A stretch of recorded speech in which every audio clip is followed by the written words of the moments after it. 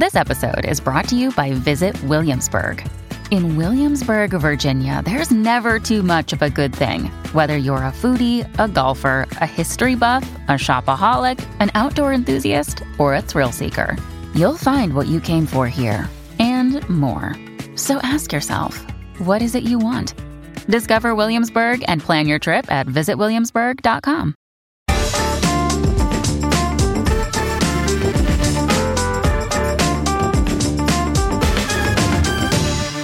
Hello and welcome to The Bunker. I'm Ros Taylor. During this pandemic, we wanted data. The danger we faced was invisible. The things we were being told to do to combat it were unprecedented. How many cases are there today? What are the chances my mother will catch it? What's the risk she'll die? How do I know that this new law the government has just passed will make any difference? Statisticians and epidemiologists have tried to answer these questions, and the answers they gave often provoked fury and disbelief.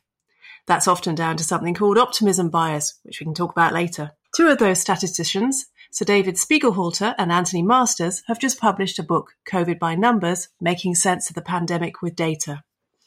Sir David joins me today to talk about that book. Welcome to The Bunker, David. Oh, thanks for having me.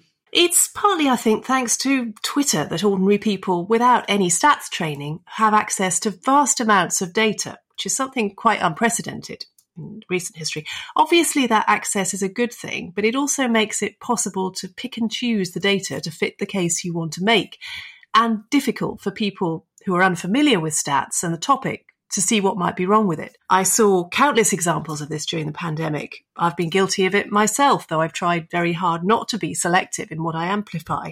Did you have that in mind when you wrote COVID by Numbers? Yeah, we've written the book is not a polemic. There's so many polemics. We've just had the select committee report, which is, trying to blame people and trying to work out who did what wrong. And we're not trying to do any of that. We're doing what we've been trying to do throughout the pandemic, which is kind of raise the level of the debate by countering misinformation, definitely. But, really just trying to explain what's going on. That's all statisticians do. They just try to make some sense of what we've seen around us, what we're seeing around us now. Very wary about making any predictions. And that seems to be, there's a lot of demand for that, which is quite gratifying, that, people do seem to want a bit of clarity. We had a very nice review. Somebody said it was like having some adults in the room, which I think is the nicest thing anyone's ever said about me. I suffer, chronic imposter syndrome. So even being considered an adult, I regard as the biggest compliment I've almost ever received. Is there a misunderstanding or misapprehension that you found particularly frustrating during the pandemic, whether that's about the way statistics and data are interpreted or whether it's about a way in which that misinterpretation has been amplified? Has there been something that's jumped out at you? Yeah, there's lots of stuff which we try to counter. One of the ones, it's just the most obvious thing, but it still really gets on my what's it. We get the daily data coming out on the COVID dashboard. And actually, I would actually deny that it's Twitter that's really put data into the public sphere. It's things like the COVID dashboard, the fact that there's a report at 4:00 every day. There's an update of number of cases, number of deaths. That goes on the news. It's part of the news cycle. And I think that sort of perpetual daily update is what has kept the numbers in people's minds and has led to so much attention. And that's a good thing. These numbers are limited, the daily numbers. We know their limitations. We bang on about it for 18 months about how the number of deaths is not the number of people who've died the day before, and that it's always low on Sundays and Mondays, and it goes up on Tuesdays and Wednesdays, and by Thursday it might be a vaguely reliable figure. And yet still, the media, when it's not the specialist journalist reporting, when it's a news journalist, will just sort of overinterpret those daily numbers. They've just about learned after 18 months of getting it wrong. So that has always been a perpetual irritation, the taking the daily figures literally instead of a rough guide of what's happening. So let's delve into some of the things you found. What did you find about how people's behaviour changed during the pandemic? Yeah, it is quite remarkable because, we're hearing now about concern right back at last March 2020 about how people would feel about, restrictions on their liberties and things like that. And actually, of course, people have, as we just have to look around us. We don't need stats to tell us that there's a massive change in behaviour. And this happened, the other thing, it happened, before you had to do it. The effective lockdown started before lockdown started. Deaths peaked on April the 8th, and that's far too soon to have been affected by the official lockdown, which was on March the 23rd. That's only 2 weeks afterward. And so people were voting with their feet, and they've continued to do so. And there's been a lot of lockdown skepticism, of course, and people have got really fed up about it. But on the whole, there's been huge support, if not for even stronger measures. There's been popular support for that. And so, although, obviously people who don't wear masks and act irresponsibly get some headlines. And we also report on the number of people who have actually sort of snitched on their neighbours, which is quite a lot, even though very few actual fixed penalty notices were given out about lockdown violations, only as many as a couple of days of traffic violations in terms of actual implementation of that law. So very little, enforcement in a sense. And the other thing, of course, which is a bit late to get in the book, is that, there was anxiety after Freedom Day on July the 19th that everyone would rush out and embrace their freedom and all their friends and neighbours and send a great spike of cases. And of course, none of this happened at all. Because people didn't change their behaviour very much. The mixing data from a survey shows that there's almost no change after July the 19th. The big change is people going back to work. That's what produces the extra mixing and the extra risk. One of the interesting things about models, and I ran a piece by someone at the LSE recently, is that it's very difficult to judge how effective or how good a prediction they were, because people will change their behavior based on the model. And as you point out, that is actually what happened once the modelling started coming out of Imperial College London, in particular in March 2020. Yeah, it's been the nice comment that has been made. It's like trying to forecast the weather when carrying an umbrella makes it less likely to rain. So you do get these feedback loops and things like that. I mean, I'm not a modeller. They've had a very high role. Probably a bit, I think I would agree with the select committees on this, possibly a slightly too high a role, given their enormous unpredictability of the future and the huge ranges. If you look at these models, people will quote one number, but in fact, if you go back to the actual reports, there's a staggering uncertainty they report about what might happen. And that's, of course, all dependent on different scenarios. And we don't know, again, what the behavior will be. There's so much we don't know that I'm a statistician rather than a modeler. And so I tend to just think about what's happening at the moment and what does that mean perhaps just for the next few weeks. I think that's about as far out as I ever would wish to consider. One of the reasons for that particularly bad first wave in the UK, I think, was the crisis in care homes, where people were discharged from hospitals into care homes with COVID. And that's something which the Commons Select Committee report criticised a lot when it came out. You point out here, one of the points you make right at the end of the book is how little data we have on social care. Tell me a bit about how that has hampered your efforts to get an insight into what was going on. I mean, it's a running theme throughout healthcare statistics, and it's been recognised that COVID has just shone a strong light on how little we know about social care and about health, in a sense, outside hospitals, outside institutions. I feel there's a real gap in our knowledge about people's lives. But it was made even worse at the big start of the pandemic by the fact there wasn't any testing, and that for quite reasonable reasons, doctors weren't going into care homes. And so actually, this is an example of where, even if we look at death registrations, which are generally considered the gold standard in this country, are extremely good, it's almost certain that this was an undercount of COVID cases in the first wave. There was a big excess in non-COVID deaths in the first wave, particularly in older people in care homes. Now, these were COVID deaths. I don't think there's any doubt about this. It's just that patients, older people, vulnerable people, were dying in care homes. There was a special dispensation that death certificates could be signed by a doctor who didn't even see the patient, and these patients weren't being tested because people weren't being tested.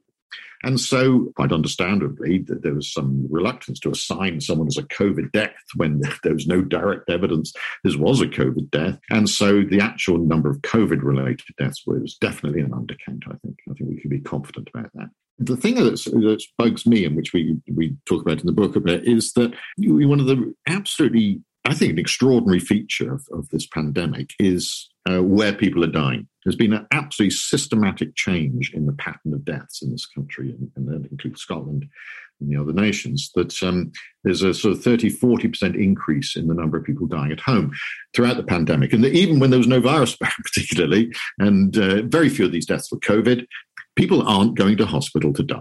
And Scotland very nicely published every week, not only where people died, but also what they died of by place of death, but in broad categorizations. And we can see from that these are very much cancer and heart attacks and strokes and people with these severe conditions dying at home rather than in hospital. Whereas there's no actual excess in those numbers of deaths across the whole country, which suggests this is definitely a move of deaths, perhaps rather than additional deaths. So this change in practice, what's going on? Why is this? Well, I think people are reluctant to go to hospital, but also what's the quality of these deaths? I mean, I think generally accepted that most people would prefer to die at home, but how are the families coping? Are these people on their own? What's the end of life care like? Are they getting home support, the morphine pumps, everything that makes a death at home into what could be described as positive an experience as possible? I mean, something from my personal experience, I feel very strongly about the quality of deaths, particularly at home. I think this is a huge gap in our knowledge of care outside the institutions. Some of the data here may surprise people. You've got one particularly fascinating table that estimates the impact that various interventions have had on the spread of COVID. And we can see, for example, that wearing a mask outdoors has a very low impact on transmission. And yet that is a step that has been mandated at times in some countries and is still common here, though, of course, not compulsory, not really recommended even. Now that we have a better idea of what interventions work, is there a case for revisiting, for updating advice, for making clear what we know about how COVID spreads now and how much more we know than we knew back in March 2020? Yeah, I think this is an important issue. No, what we've just done is, because I think we found it really interesting, was put in a table that Sage produced, which summarised all the different things: closing churches, closing schools, wearing masks indoors, wearing masks outdoors, all these different stuff, the non-pharmaceutical interventions, and then said, rank them by what they thought was their kind of impact. But also, and I really admire what Sage have done on this, they give an assessment of the quality of the evidence. This is something, I feel really strongly about, that because actually the evidence for a lot of these things, the effectiveness isn't very good. There's all sorts of, it's very difficult to work out what the effects of face masks are in practice, compared with, say, the effectiveness of vaccines or drugs, which we can measure unbelievably accurately from randomized trials.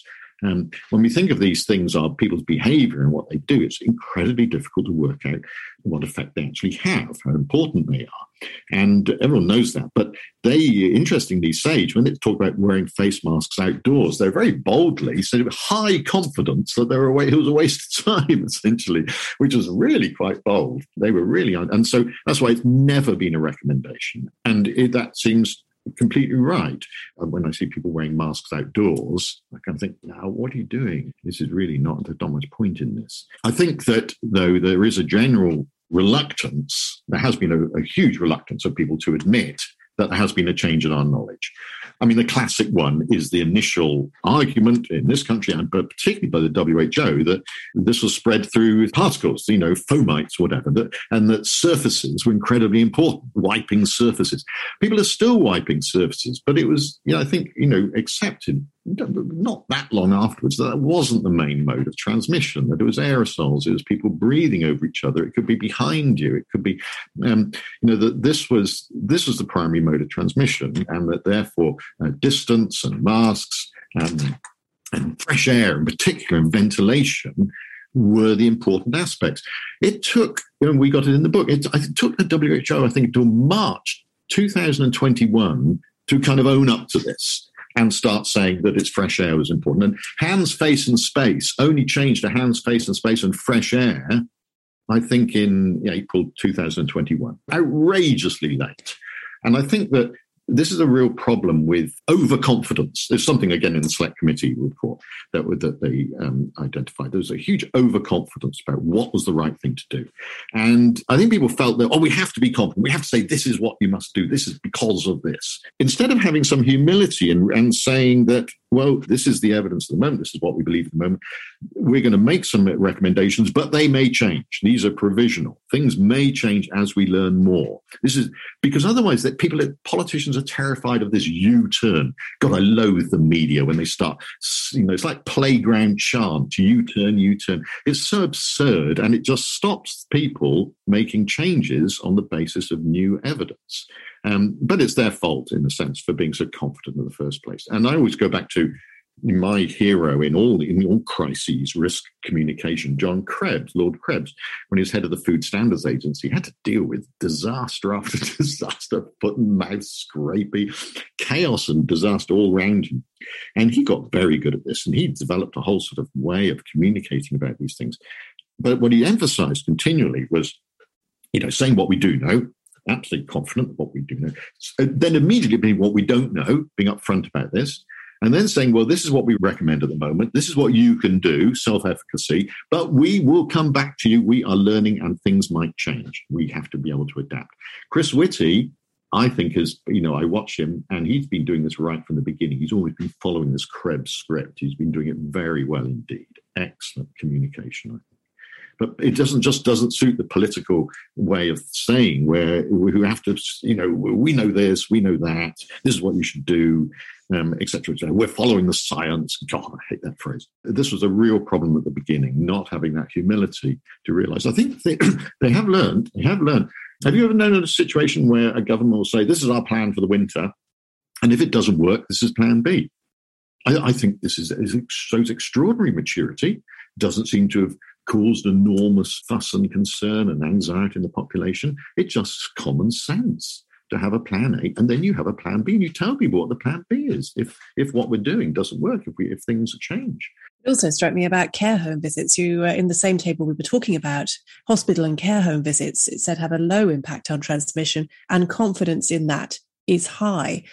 That I think there will be a number of people who read that and think, my God, I was not allowed to visit my mother, some other relative for over a year, and now this has emerged. And that I can imagine that being quite hard to deal with. But of course, at the time, it almost seemed as though the government could do nothing but completely cut off care homes from the surrounding community, with the exception of the workers going in and out, who of course were spreading the disease quite a lot. Briefly looking at test and trace, that was very heavily criticised for all kinds of reasons in the committee report recently. But had it functioned better, supposing that it had been able to contact people fast enough, that it hadn't at times become overwhelmed, that the testing system itself hadn't become overwhelmed, what do we know about whether self-isolation works? Well, obviously, if you can get people out, of circulation, you can, prevent them infecting people. But one of the moans we have in the book, one of the few sort of complaints we try not to blame people, but we do have a go, just as the Select Committee does, on the fact that there's so much we don't. Test and trace cost a fortune, and we don't know how much it's worked. What its benefits been. There's been some modelling, whatever, because there was an obsession about process, about doing things and how fast things was done, and that probably was important. But as far as we could see, there was no concern with actually evaluating what impact it was having. Statisticians would have immediately designed experiments and actually changed the policy in different parts of the country, perhaps, or had done separate surveys to find out what was going on and how many people were being infected. And so we've been blind on all this because there's an obsession with essentially operational statistics, how much stuff it's doing, rather than whether it's doing any good or not. And as the Select Committee said, and of course, as far as I remember, everybody was saying at the time, why is it this huge monolithic centralized systems with people in call centers when there's enormous local knowledge and skills out there in public health teams who would normally do contact tracing and who were doing very successfully the contact tracing around larger outbreaks. And so I think that the whole test and trace stuff is going to be something again that's going to run and run in terms of scrutiny of whether this was really money well spent.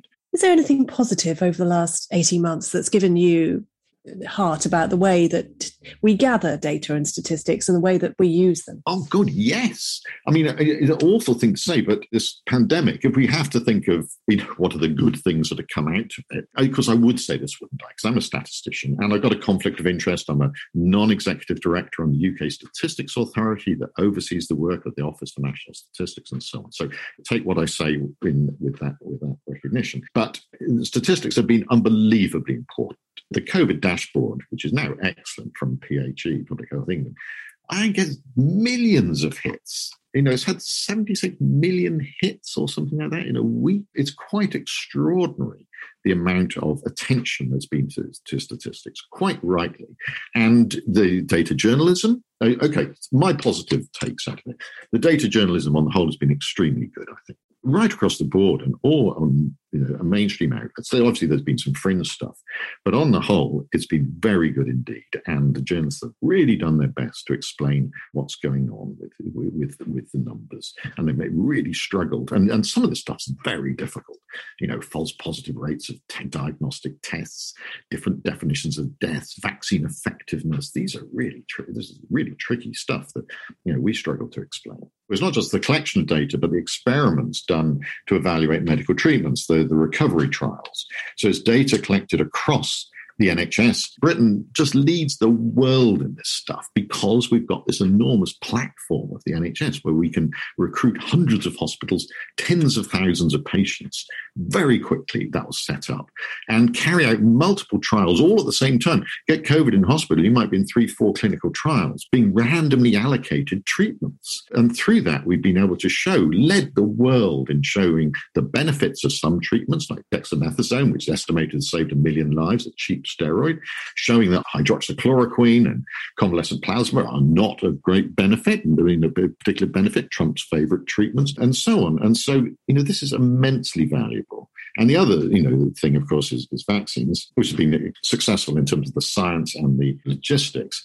But also, the data being available has been so important and has, raised the game of all the statisticians working in government and outside. So, I would say this, wouldn't I? But as a statistician, when I was president of the Royal Statistical Society, we spent ages on committees and forming working groups. And how can we get statistics taken more seriously in the country? How can we get civil servants and politicians to really engage with statistics, the public, the media? And we racked our brains and we had campaigns. And, we could have just sat around and waited for this pandemic to start because it's done all the work for us, both in terms of the media attention, the public attention, and what I think was really heartening is the increased attention within government. And that's both in senior civil servants and politicians. I was part of the setting up of the Data Masterclass that was set up by Number 10, has got its own data science unit, excellent group, and they set up a Data Masterclass for senior civil servants and politicians, and they've been doing it,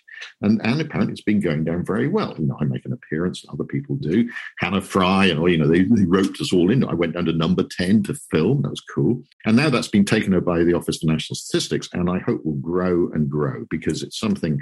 This pandemic has shown that within government, and that's civil service and politics, we just need a bigger awareness of data. That doesn't mean necessarily that people have to be able to do the analysis. It doesn't mean they necessarily have to be scientists. They should, though, have an appreciation of what we can learn from data and what we can't. So how absolutely important it is, but it's still not going to tell us what to do. So like war, COVID is a terrible thing, but it can spur some remarkable technological innovation. Yeah. What is shown as well, of course, I would say this, wouldn't I, is how people have, obviously there's been enormous agility, for example, within the vaccine task force, but even with the people working for the government, set up the COVID infection survey in a matter of weeks in April when they were finally asked to do it, in April the 17th. And they had, by the end of April, we're starting to get an idea of how many people in the country actually had the virus, which we hadn't got a clue before. And that's carried on, been enormously successful, told us so much about vaccines and immunity and so on. It is quite extraordinary that basic idea of, well, let's just go out and recruit tens of thousands of people and measure them every week or two, just what that has provided in terms of information. Thanks so much for talking to us, David. Thank you very much for having me, letting me rant on. COVID by Numbers is published by Pelican Books, and it's a particularly elegant edition if you can get your hands on one. We hope you've enjoyed this podcast. If you did, you can help us to reach more people by forwarding the episode link to 3 friends or tweet it to them with the hashtag BunkerUp.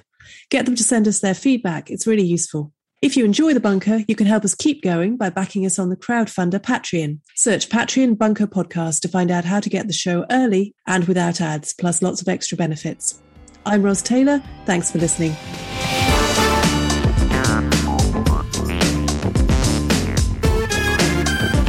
The Bunker Daily was presented by Ros Taylor. The producer was Andrew Harrison. The assistant producers were Jacob Archbold and Jelena Sofronijevic. And audio production was by me, Alex Rees. Theme tune by Kenny Dickinson. The Bunker is a Podmasters production.